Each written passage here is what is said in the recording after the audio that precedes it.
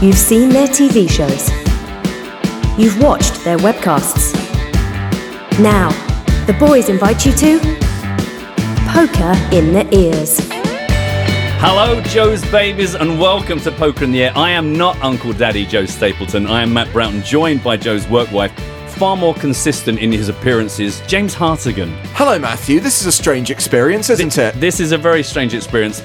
In a nutshell, we don't know where Joe is. So anyway, we're closing in on the summer vacation or holiday, but the good news is there's plenty of WSOP news to bring to you. Joe has been in Vegas and LA and America. I mean, he could be anywhere right now. We just don't know. We've got people looking for him. In all seriousness, we do hope he's okay, but let's be honest, there's a 90% chance that he's just done something really dumb. We're hoping that it's all good and he's just messed up. Another man who's been out in Vegas is the man, the myth, the legend, Daniel Negreanu, and he is our guest on today's show. He'll be talking to us about his vlogs and playing in the World Series of Poker. I also got to do some playing. I finally got to play some Badugi. I have been going on about this game for about 5 years now. I finally got to play some... Oh, is this part of Monday Nights with Matt? Monday Night with Matt. We finally got the Poker School Online gang playing Badugi. I also got this week to play something called Deuce 7 Triple Draw, whatever the fuck that is. I'm still trying to work it out, to be honest. Oh, I've lost so much money playing that game. Oh, really? Okay. Yeah. Well, you should tune in. You could learn an awful amount. Also, we are finally taking Poker in the Ears to the danger zone. Danger zone! Good job. As we go up against Jack McCurdy and we hit him in the face with some Top Gun trivia. Can I just ask, do we have time to get the Superfan jingle revoiced with Mike? No, apparently we don't. We'll ad-lib it. We'll work around it. We'll do it on the absolutely fly. work around it. And the truth of it is, I am always concerned in these spots. Did Joe bother to go back and watch it? But to be honest, Joe, having maybe watched it or not recently, versus James, I've got a feeling even if you'd never seen the film, you're probably going to give the superfan a better run for his money than Joe would. It's a race. There has been a lot of movie chat in recent weeks. Now, part of that is down to the fact that we had our movie retrospective specials. We looked at The Sting. Matt saw it for the first time. We went back and looked at Casino Royale, the classic poker-themed Bond movie. James Wynn tweets to say, thanks for your TV/film suggestions. The Sting was great. Win It All was good. And the OA was good, but I didn't get the ending. I don't really know what to say about that. I mean, I think there are some programs stroke films where not getting it, either you're thick or it's one of those films where you're not really meant to get it. There's no definite end. Like, there's a definite end to A Few Good Men. Yeah. Do you know what I mean? There's no way to read anything into that other than what happens. But I think there are some films where it's kind of good to come out and go, wow, I wonder like if this or that or whatever. I think it says a lot about an individual, whether you actually want there to be certainty and a definitive narrative end to the story, or whether you want it to be left open, where your own interpretation kind of can be enforced on the material and draw your own conclusions. And that's what I liked about this series. Yeah. One at the OA on Netflix, by the way, that you could interpret it a number of different ways. I do. I like leaving it to your imagination. When the film fades out and you go, oh my God, we're not going to find out if... Yeah. It's like, I don't mind that. I don't need everything to be wrapped up so sweetly. Michael was a great fan of last week's show. Great discussion. Casino Royale is easily my favourite Bond movie. Does Matt have a cousin that deals poker in Montenegro? It's another bad lookalike, as Michael draws a comparison between the dealer in Casino Royale and my colleague and friend Matt Broughton. Wasn't he legit? Didn't we know that dealer from the circuit? It's funny, a few years back, Joe and I were on the floor at the Spielbank Berlin, and we were shooting a link for the TV shows. And Joe went, it's the dealer from Casino Royale. And he was a floor guy at the EPT Berlin back in like 2012. So I assume he still works in that part of the world, in Europe, as a floor guy and as a dealer. How many times would you say a day he gets tipped by a chip with no cash value from the tournament? It's just like, he must just have cupboards full of it going, oh, this is still hilarious. For his sake, I hope never. Jules Redding, another former superfan on this show, he tweets, I haven't watched Casino Royale since learning poker properly. The discussion on the podcast has made me want to revisit. I remember seeing it in the cinema and the older gentleman next to me muttering expletives because this isn't proper Bond. By the way, anyone who says that isn't proper Bond isn't a proper Bond fan. Because again, it all comes back to Ian Fleming. It all comes back to the books. It all comes back to the original character. Unfortunately, all I've watched in the last 7 days, on the recommendation, by the way, of two of our listeners, yes, Pete Blow, yes, Thomas Shevlin, I'm pointing my finger at you, is the new series Riviera, which is a Sky original production that's been on Sky Atlantic. I think they did it as one of their box sets where all the episodes go up at once and you can just download it. I got 2.5 episodes into it before realising this is a bit shit and bailing. To be fair, Pete Blow then came back to me and went, do you know what? It goes off the rails really quickly. Oh, really? Now, Pete thought it was really good at the start and then shit at the ending. I actually thought the beginning showed promise, but I thought the script was weak, the performances were appalling, and it was just like a really expensive version of The Bold and the Beautiful. Who's in it? Help me out. I think I've seen trailers. Julia Stiles. Right, she's the lead.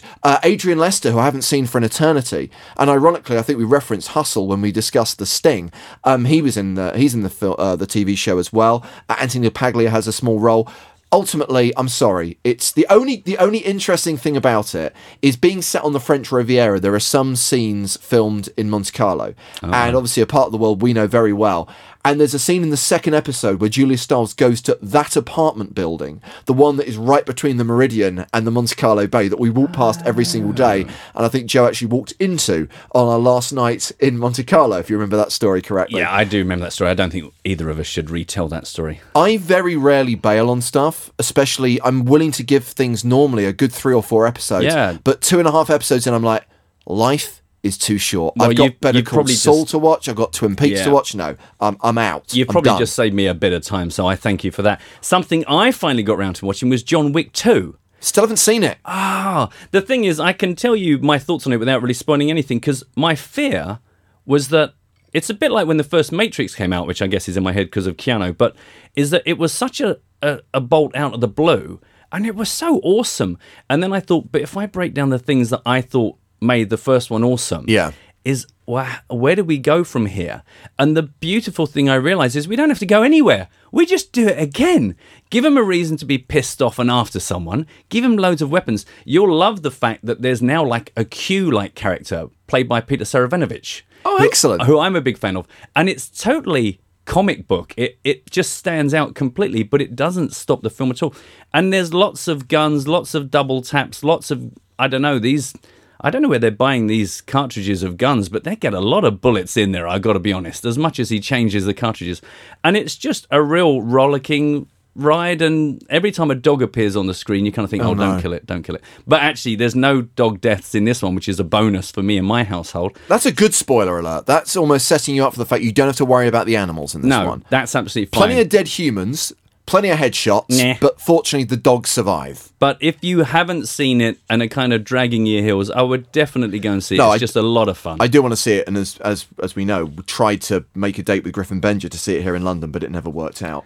More controversially, and I think I'm going to face a little bit more resistance on this particular one, is that I accidentally ran into RoboCop, the remake. Which is bizarre, because last night I did exactly the same. Switched on the TV, ready to watch John Oliver that I'd recorded from the night before, and stumbled upon 5 minutes of RoboCop the reboot on Film 4. Yeah. And I watched 5 minutes. I wish my eyes could unsee, Matt. It's fucking horrible. Right, but what did you actually see? What happened in the minutes that you saw? He was basically out on some podium and identified some criminal in the crowd and then flew across the crowd and shot this guy, and Gary Oldman was involved and Samuel L. Jackson was on a screen, and it was just shit. Right, well, first and foremost, I don't necessarily disagree with you, but what I found was there was actually more to like about it than I remembered. I hate the Samuel L. Jackson mechanic. I don't think that works at all. And Gary Oldman, actually, who's one of my sort of favourite actors, is very, very, very weak. But it's Michael Keaton, who I've always loved, being quite sort of mean and sneery, and very similar to the character he plays in the more recent The Founder, the McDonald's story, right? Which I similarly liked, because I kind of like him just being a little bit dark and twisted and a bit dodgy. But there were some cool things, because what year was the original RoboCop? 1987. So there's no internet, there's not CC, the world isn't connected. And I just like the idea where they go, there's this individual and he's connected to everything. So he's got all of the police database, all the criminals.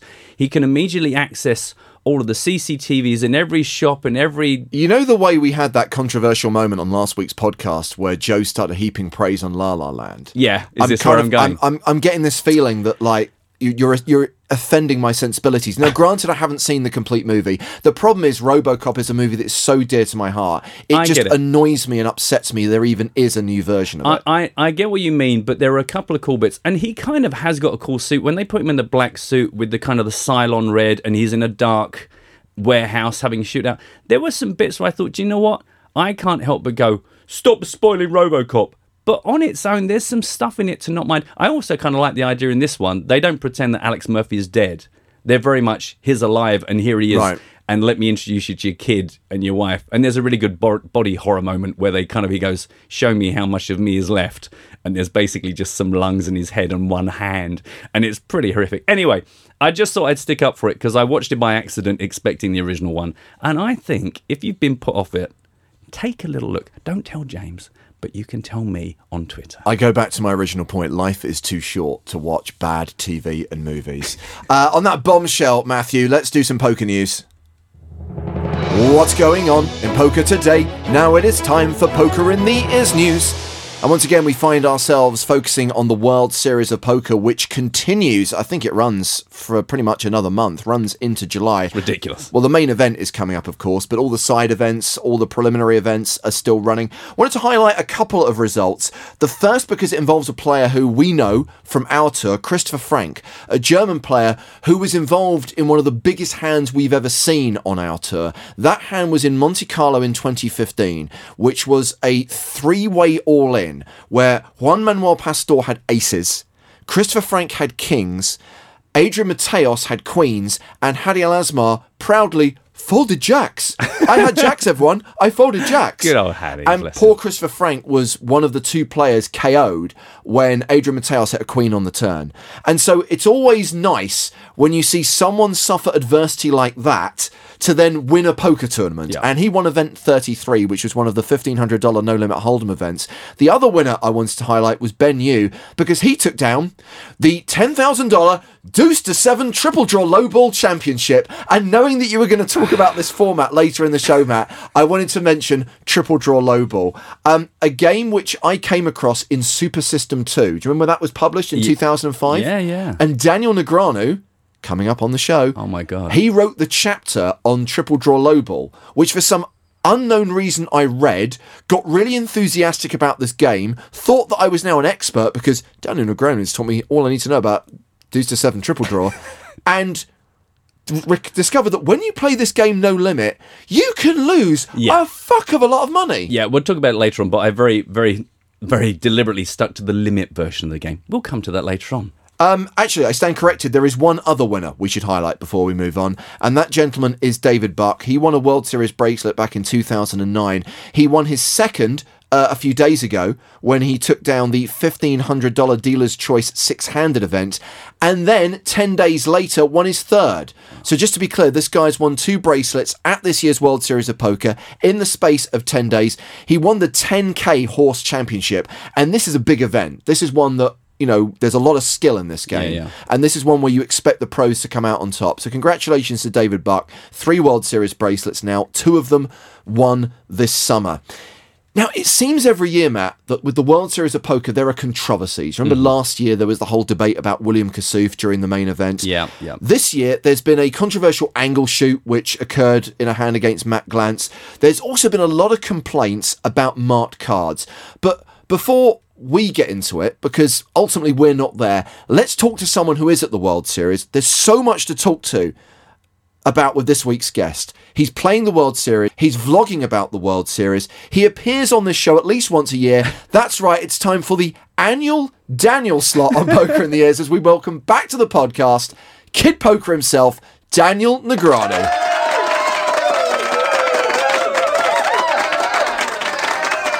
That round of applause, Daniel, just for you. How many people you got over there?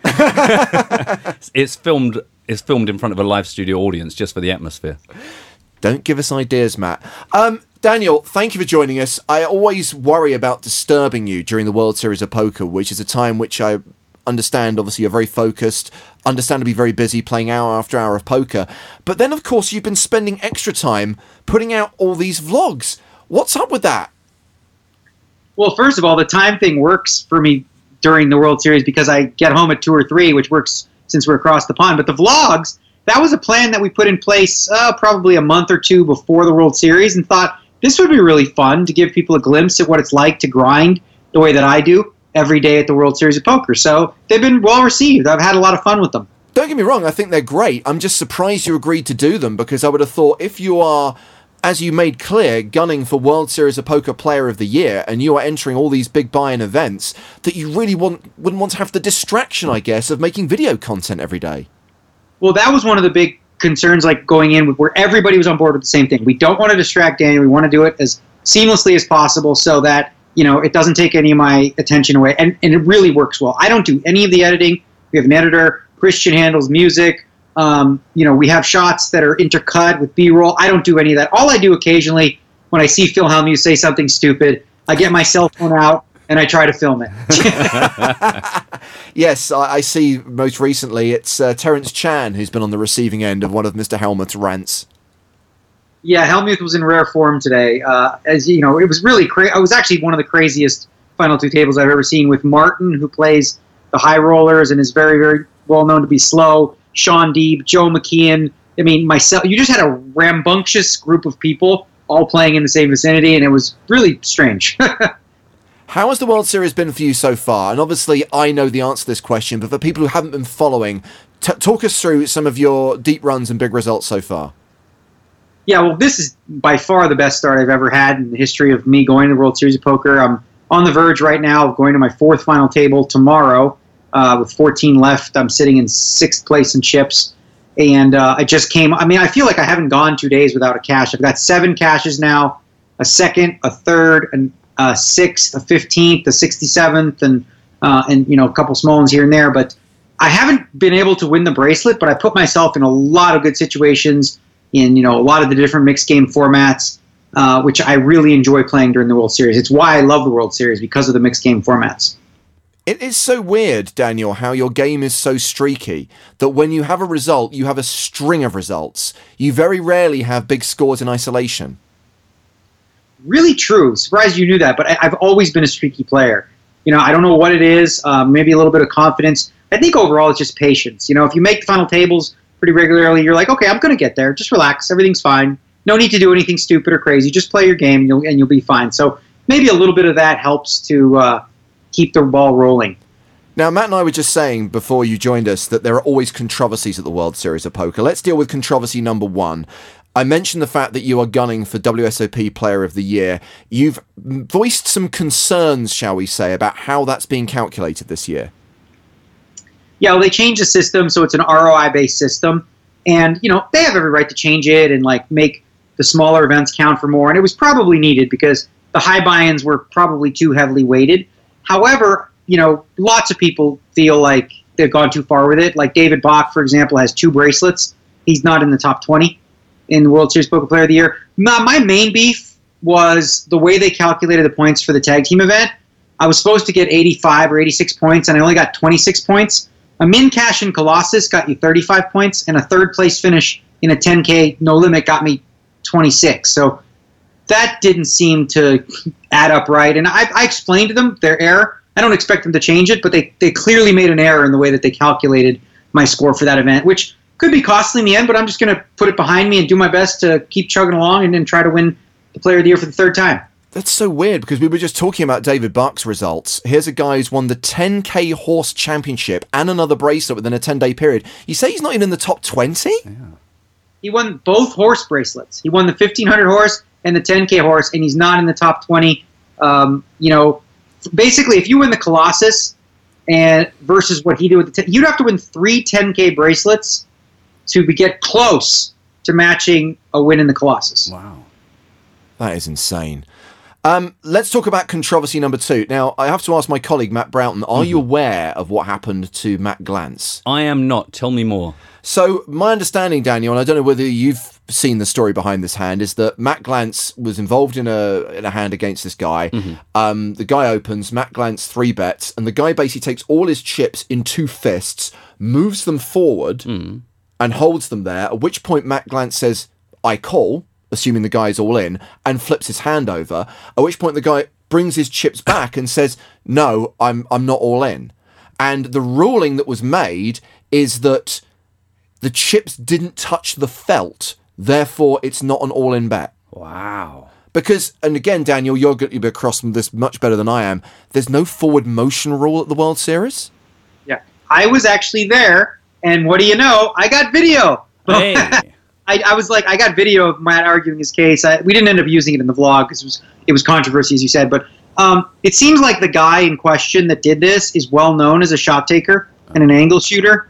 So it's really unfortunate that he gets rewarded for shooting an angle. I mean, ultimately, it's a player's responsibility to be clear on what the action is before he makes his action, right? So Matt understands that. Having said that, there should be some sort of forward motion rule in a case like that where a guy clearly has the intention of betting, sees that he's going to be called, and then says, nope. That's like what old school Puggy Pearson used to do. He would put his hand all the way out. He would take his elbow, use his elbow to check the table. He would just knuckle with his elbow and go, I'm not betting. Okay. It's a weird one as well, Daniel, because even if it's not in writing that there is a forward motion rule, again, that classic ruling in the best interest of the game or a particular situation, you'd think that your natural instinct would be, well, the intent is clear. Yeah. My biggest frustration by far with the World Series of Poker, floor staff and good guys or whatever, it comes from the top, is the way in which they enforce penalties. It's my bone to pick with all tours, really. Yeah. In that they should use more common sense in these types of situations. Penalties shouldn't be the first go-to. You should always go with a warning system. Penalties should be issued only in extreme cases. In situations like this, when it's clear what happened, floormen should have enough leeway where they can just look at the situation, use common sense, and make the correct ruling. So did nothing come of this? There was no penalty whatsoever? Oh, it gets better. No penalty. If anyone is penalised, it's Matt Glantz, because they rule that the guy has called Glantz's 3-bet, and Matt Glantz now has to play the hand on the flop with his cards face up. Oh, hey. Wow. Yeah. Poker. The final controversy I wanted to discuss with you, Daniel, is the one thing that has just been dominating my Twitter feed from poker players who are in Las Vegas this summer is conversations about marked cards or scuffed decks. Good news there. We did have probably the first week or so cards that, the same company, but this was like a cheaper version of the card. The good news is those cards have been switched out. So the new cards that we've been using are just as good as the ones last year. So that controversy's been addressed. But yeah, it is a really big deal. Like even when you see Doyle Brunson chiming in saying this is disgraceful, you've rung the bell of like poker gods. Something needs to be done. And luckily they did correct that situation. But they should for sure test these cards out a month before they start using them, because it's just not right to be playing with cards that are so easily marked. I love the fact that the litmus test now for whether something is acceptable or not is whether Doyle agrees. That he's kind of sat in the corner, you just go, Doyle, and he nods. And that's it. It's gone too far. Doyle just nodded. So I wanted to ask Daniel, so are you aware of how many weeks in you are and how many weeks you've still got left? Or are you just living day by day until someone says stop turning up? Well, luckily, because I'm doing the vlog, I can tell you what day it is. Oh, okay. So you have a frame of reference that keeps you grounded. I do. Day 21, and I started day 1 totally clean shaven.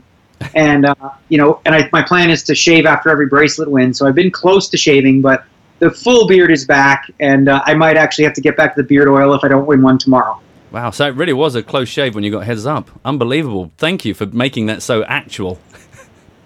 Yeah, exactly. Yeah, I want to ask you a few questions about the vlogs themselves, actually, Daniel. And I noticed that obviously they've been carried on the PokerStars YouTube channel as well, if anyone hasn't checked them out already.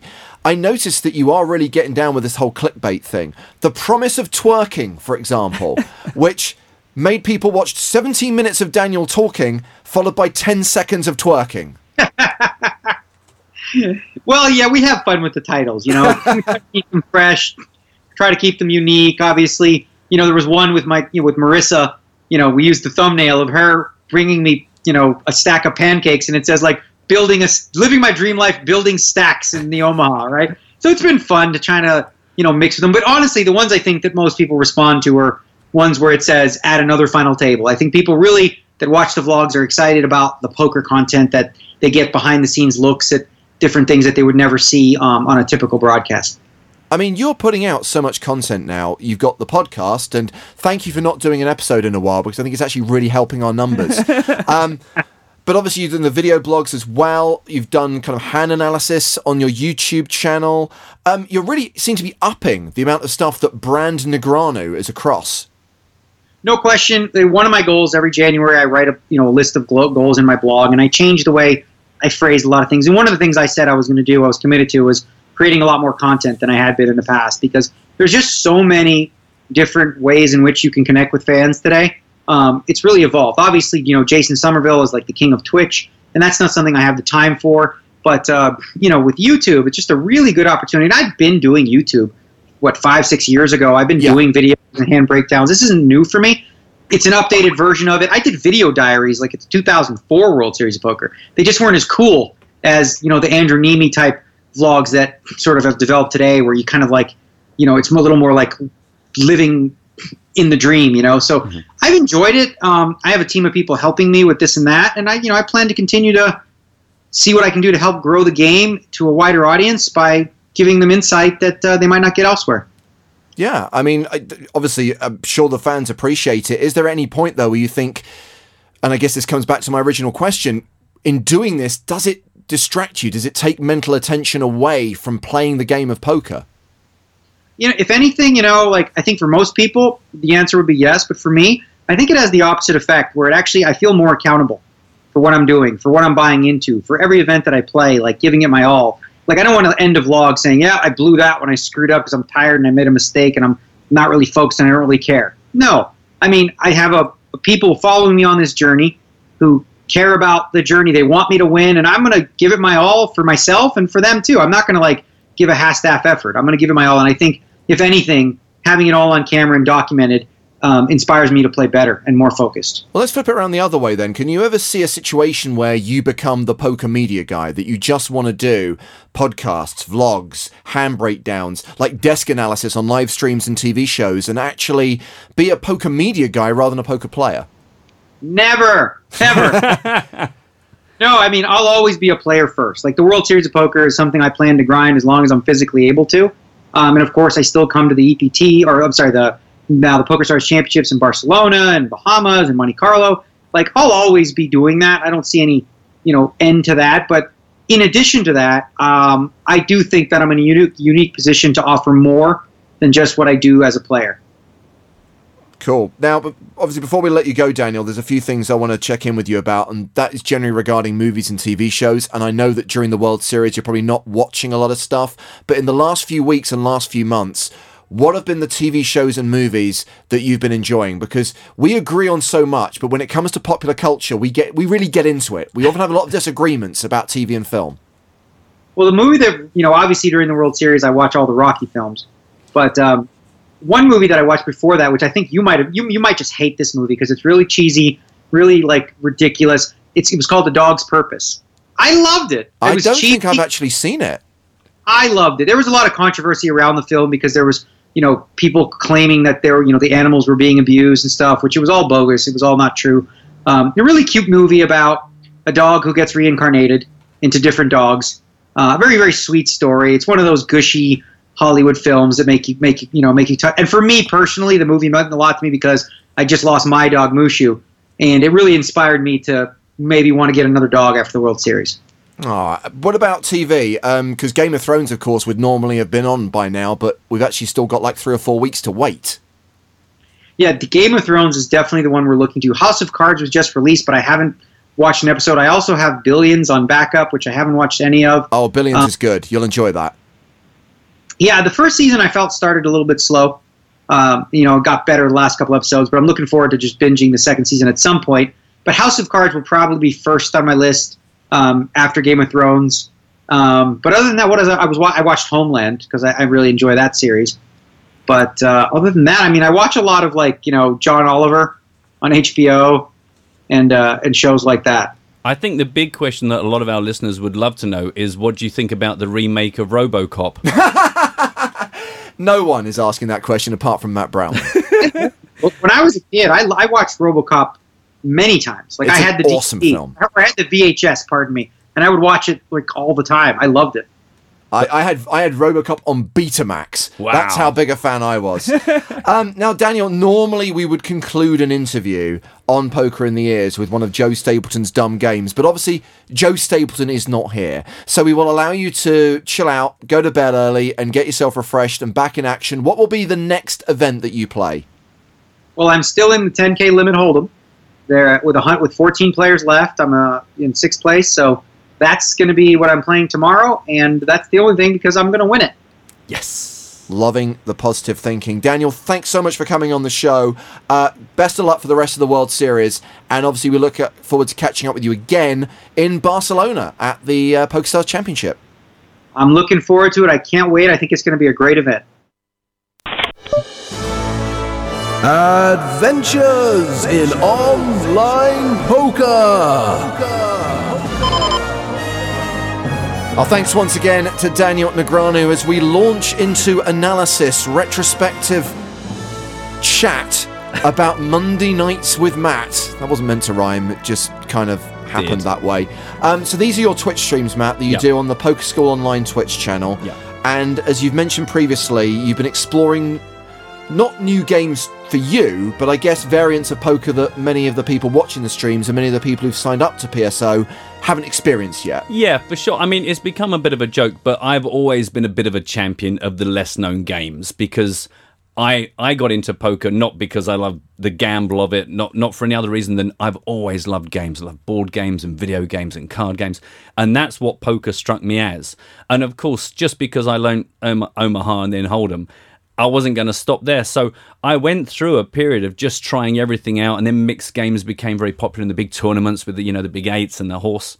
And I fell in love mostly with the likes of Badoogie and Raz and some of the draw games and some of the stud games. So when they invited me to join the twitching team for Poker School Online, I just thought, well, everyone here is pretty much doing Hold'em, and that's great.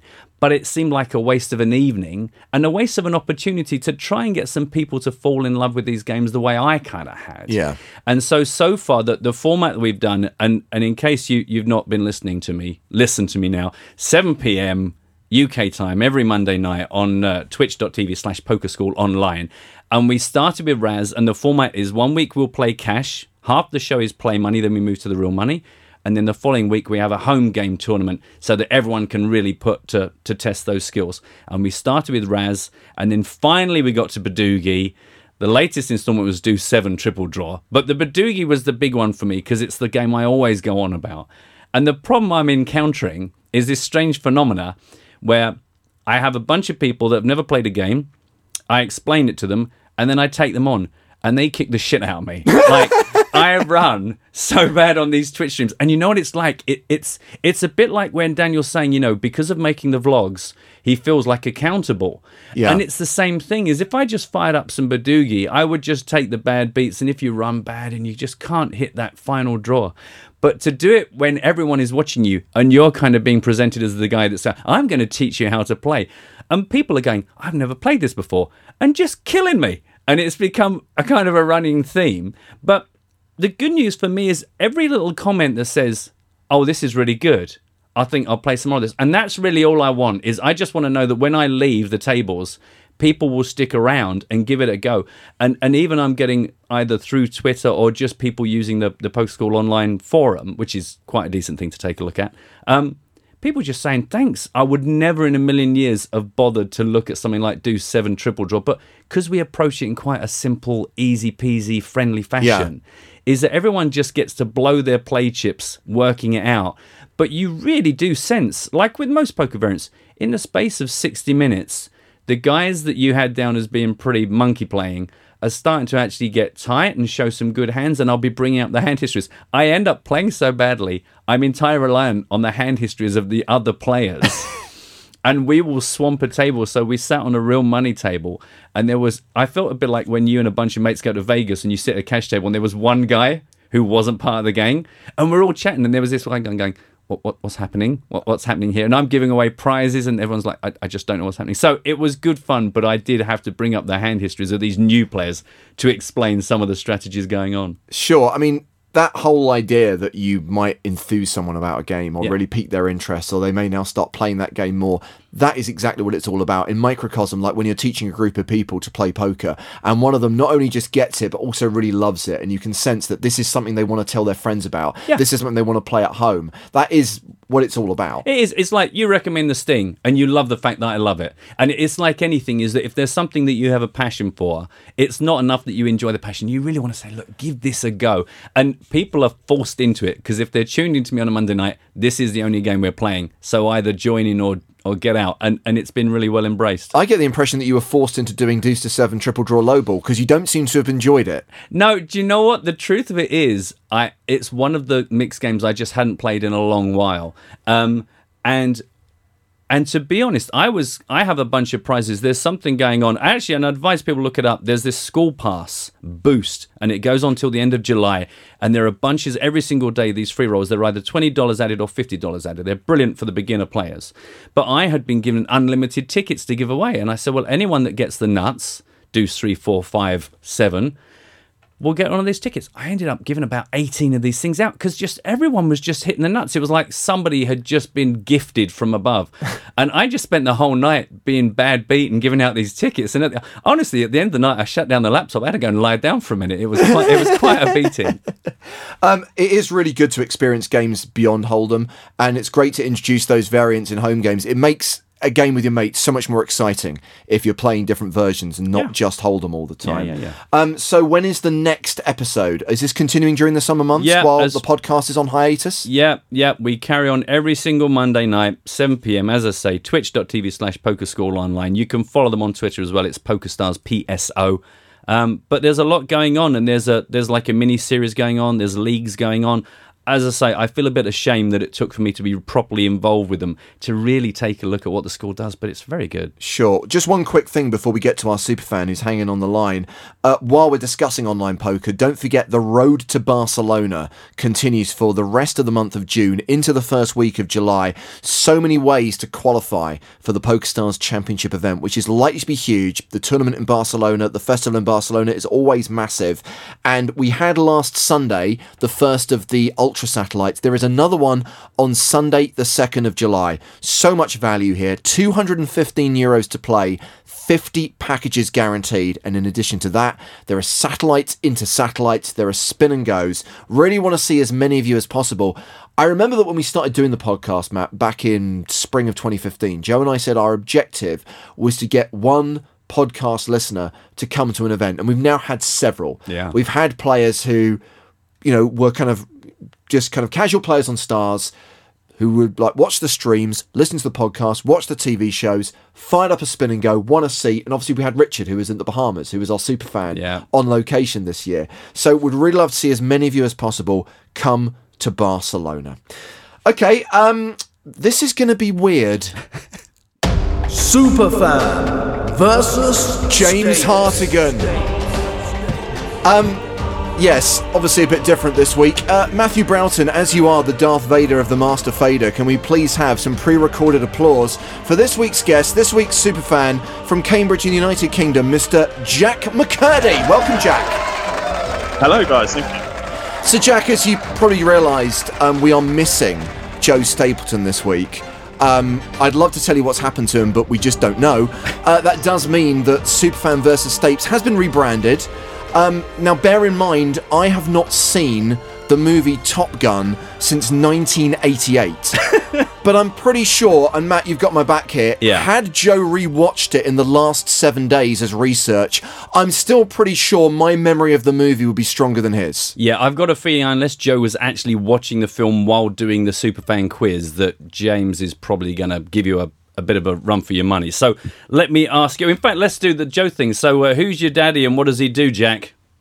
My dad's called Nigel, and he works in local government. Okay, and what about yourself? What's your story?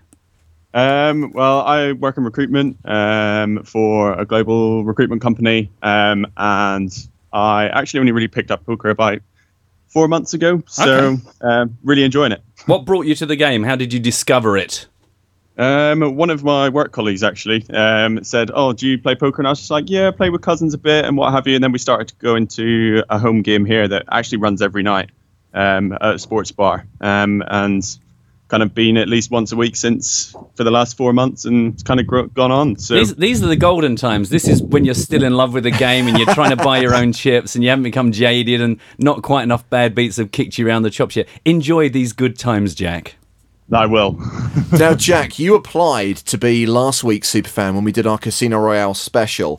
I'm sorry you didn't get the opportunity to take part in that quiz and were gazumped by someone who let us down.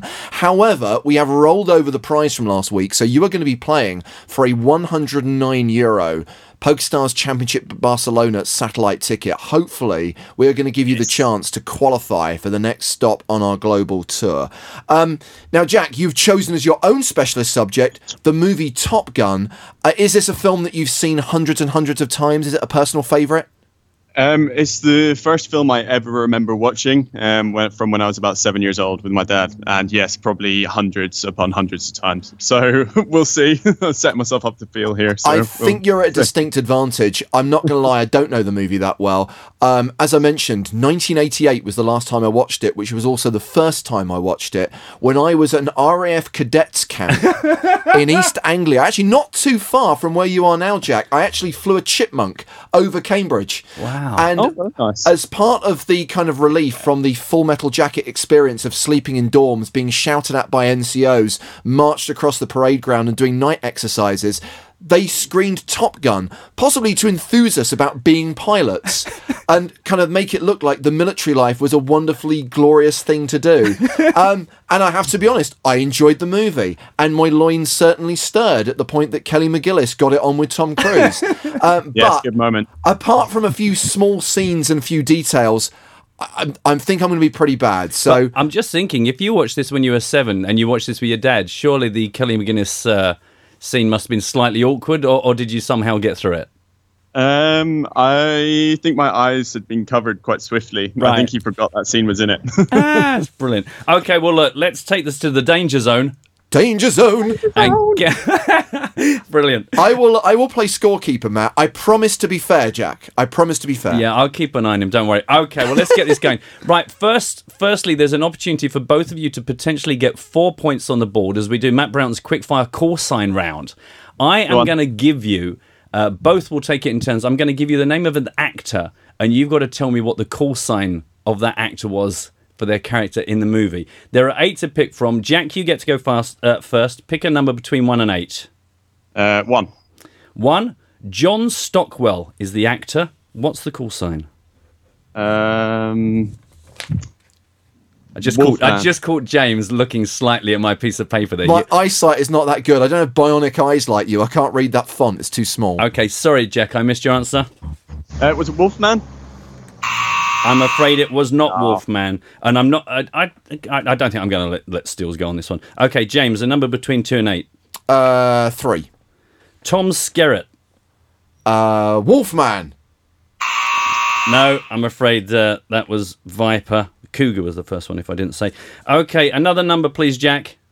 5. 5. Val Kilmer. Oh, come on. Some are going to be. It's random. Some are easy. Some are not so. I think I heard Iceman in it. Yes, you're absolutely right. Okay, James, another number. 7. 7. Anthony Edwards. Goose. See? Tight game. It's all fair. Okay, back to you, Jack. You can have 2, 4, 6, or 8. 8. Whip Hubley. Hollywood. Oh, I pressed the wrong button. You're absolutely correct. So I was so sure you wouldn't get it. Hollywood is correct. James, 2, 4, or 6? 2. Rick Rossovich. Wolfman. Should I keep saying Wolfman? No. I can tell you, just in case it helps, Wolfman isn't going to be one of the Okay, answers. that's good to know. That was Slider. Okay, back to you, Jack. 4 or 6? Sliders. 4. 4. Michael Ironside. Jester. Richter. Oh, wrong movie. Okay, and your final one is James Kelly McGillis. Did she have a call sign? She did have a call sign. Thighs. Wasn't Wolfman or Thighs. It was Charlie. Okay, so after the quickfire round, where do we find ourselves? 3-1 to Jack. 3-1. Okay, this is a good start. Right, back into the normal ones. Some of these are multiple choice, and there'll be 2 points if you just nail it, 1 point if you go for the multiple choice. We'll start with Jack. A number between 1 and 10, please, Jack. 10. You can see I had a lot of faith that Joe was going to watch this so that I could like totally randomize these questions. Why did you think for 1 second he would watch the movie? I don't know, because I thought it might be a fun enough film that he could be bothered. Okay, Jack, according to the opening detail, what do the Navy officially call Top Gun? 2 points to just hit the answer, or you can take the multiple choice. Naval Fighter Weapons School. It's Fighter Weapons School, but I think I'm going to give you that for the 2 points. Yes. Well done. There's a bonus here. In what year was Top Gun established? 74. I don't know. You can steal this, James. No idea from James. It's 1969. Okay, James, number between 1 and 9, please. Let's go with 7. 7, always coming 7. The film starts with an engagement over the Indian Ocean. What four pilots are involved? Just need the call signs here, so you can just rattle off random ones. Okay, Maverick. Correct. Iceman. Wrong. Does Goose count? Goose does count. You've got 1 point. Wolfman. Right, no, it was Maverick, Goose, Cougar, and Merlin. There's a bonus here. But I get a point, right? You get 1 point because you got half. What enemy aircraft do they find themselves up against? MiGs. Gonna need a little bit more than that. MiG-21s. Oh, it was MiG-28, I'm afraid. And a bonus. What's the aircraft flown by the Top Gun students? F4s. I'm afraid it was F-14s. Okay, back to you, Jack. Number from 1 to 9, not 8. 2. 2. As Commander Tom Stinger Jardian sends Maverick and Goose off to Top Gun, he warns them not to screw up or else they'll be flying what? A rubber plane full of dog shit onto Hong Kong, yeah. A rubber plane? Right. A rubber plane? A plane full of rubber dog shit. That one I'll give you. It was actually a cargo plane full of rubber dog shit out of Hong Kong. Correct, you get your 2 points there. As a bonus, the actor portraying Stinger, James Tolkien, appeared in a smash hit film the year before Top Gun that might have led to a different call sign beginning with S. What the F am I talking about? I have no idea. Okay, do you know the actor I'm talking about? I know that he's bald. He's bald. You'd never seen him in the other films? No, I don't remember. Do you know who I'm talking about, James? No, I don't. Okay, he was actually also... he was in Back to the Future. He was, of course, the teacher who called everyone a slacker. Ah. Okay, not to worry. That one clearly failed. Right, okay, James, pick me a number. 3, please. 3. Okay, as the film begins, the stars fly in around the Paramount Pictures logo, and we hear the first sound of the film. What is the first sound of the film? Multiple choice available if you need it. A jet engine. It is not a jet engine, and I can pass this over for a steal. You can either go for 2 points or you can take the multiple choice for 1 point here, Jack. Go for it. No guts, no glory. So I'm in the Top Gun frame of mind. Nice. Is it the first chime of the Top Gun anthem? It is the electronic drums of Danger Zone. Wow. Danger Zone. So he steals 2 points there, right? He does steal 2 points. Didn't even take the multiple choice. That's 9 points to Jack. I have 2 points. I thought I might put up an egg here. So. I think you've probably got at least one more than Joe would have had at this point. Okay, a number, please, James. I think it's Jack's question because he just stole. You are absolutely right, Jack. Good job, James. Attention. 5. 5. Okay. Have you? No, we haven't had 5. Right. With the death of Goose, which 2 other pilots fly as Maverick's rears? Sundowner. Yes. And Merlin, maybe? Correct. 2 He's points. good. Wow. And there's a bonus on this as well. And this I only found out for the first time having watched it the other day. What's Goose's full name? Nick Bradshaw. Correct. Bloody hell. Bonus That was a point. 1 point. I mean, it's academic, to be honest. I'm not just giving Sorry, 2 points or anything. All right, James. 1, 4, 6, 8, 9. 9. 9.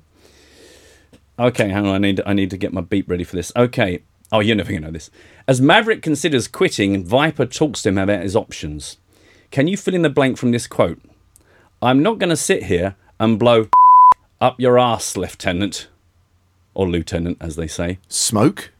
It isn't smoke. It was sunshine, I'm afraid. I thought go for the obvious. Well, that's why I put it in there. Okay, back to you then, Jack. 1, 4, 6, or 8? 1. Take me to bed or lose me forever, shouts Goose's Mrs. Carroll in one of the many quotable lines from Top Gun. But what does Goose shout out in return? Show me the way home, honey. Absolutely correct. Good Lord, man alive. 2 points. And there's another bonus on this one. Man, you're picking all the good bonus ones. What did I only notice for the first time on my latest viewing is Goose's kind of catchphrase? Oh. Aha. No, James, no. He don't. It's actually Great Balls of Fire. I knew that he sang it at the piano, but he actually shouts it 2 other times. And for me, that's enough to consider it to be a catchphrase. Right. I do know that his wife was played by Meg Ryan. You're absolutely correct. Give yourself a point. Thanks. All right. And this is your question. It indeed. is. I'll take 4. 4, okay. Maverick turns up for his dinner date with Charlie.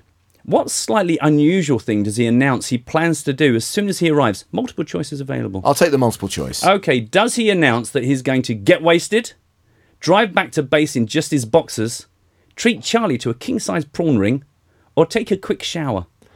As much as I want it to be the prawn ring, I'm going to say he's going to take a quick shower. That's absolutely correct for 1 point. There's a bonus here. He's late for this date. What time should he have arrived according to Charlie's note? 7:30. 5:30. Very early. Oh, because it's the military. They eat at ridiculous times, like old people. Right. This will be your last question then, Jack. You got a 6 or 8? 8. 8 it is. Okay. Entering the bar at Miramar, Goose and Maverick invoke a regular wager that results in the painful "you've lost that loving feeling" karaoke moment. What are the details of the wager? I need the amount and the specifics. The amount's $20. Carnal knowledge of a girl on the premises. Of a lady on the premises, but that is gonna win you. Bloody hell. Right. Okay, and this is James's last. How are the scores looking? Just get to the last round, and then I'll tell you the scores at the end. I just thought I could possibly put more points into this one. You're going to need to put like 11 points in for it to even be close. Okay, Maverick just loves buzzing the control towers with flybys, but often gets knocked back. Can you complete this communication? Negative. Ryder, the is full. No idea. Okay, Jack. Ghost Rider and pattern. Yes, negative Ghost Rider, the pattern is full. I think we can say that this has been a pretty emphatic win. I still maintain the result would not have been any different had it been Joe Stapleton answering my questions. The final score by my calculations, Jack, is that you scored 18. I did get 4, including Matt's pity point for knowing that Meg Ryan played Goose's wife. I couldn't actually name the character. But congratulations, Jack, because you do seal the deal. You win that €109 Barcelona satellite ticket and, of course, the much coveted Everyone Loves a Chop Hot hoodie. Congrats. Well done, mate. Well done. Good job. Thank you very much for coming on the show, sir. Cheers, James. Cheers, Matt. See you, mate. Have a good one. Cheers. Bye-bye.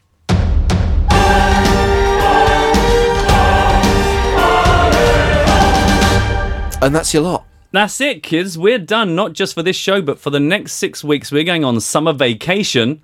But make a note in your diaries to come back and see us in 6 weeks. When we will return, you can expect to hear from a new member of the PokerStars team. You can also expect to hear about a new audio series coming soon to the PokerStars VIP store. That sounds intriguing. Yeah, it should be a fun show, and obviously we'll be building up to the start of another cycle of live events. The PokerStars Championship Barcelona is in August. We're back in August. If I do the calculations, Matt, I think it's like the 9th or 10th. I think we record on the 9th. That means the podcast will be out on the 10th of August. So I'm sorry you've now got 6 weeks without us. But we've got things to do, places to go, people to see, families to actually spend some time with. I mean, these shins aren't going to burn themselves, put it that way. So I'm going to get out in the garden and get some rays right on this. And in all seriousness, we do hope that Joe is okay, and hopefully he is back with us when we return in 6 weeks' time. Is this the point where we ask the audience to sniff us or something? No, I think on behalf of myself, James Hartigan, and hopefully Joe Stapleton, smell you later.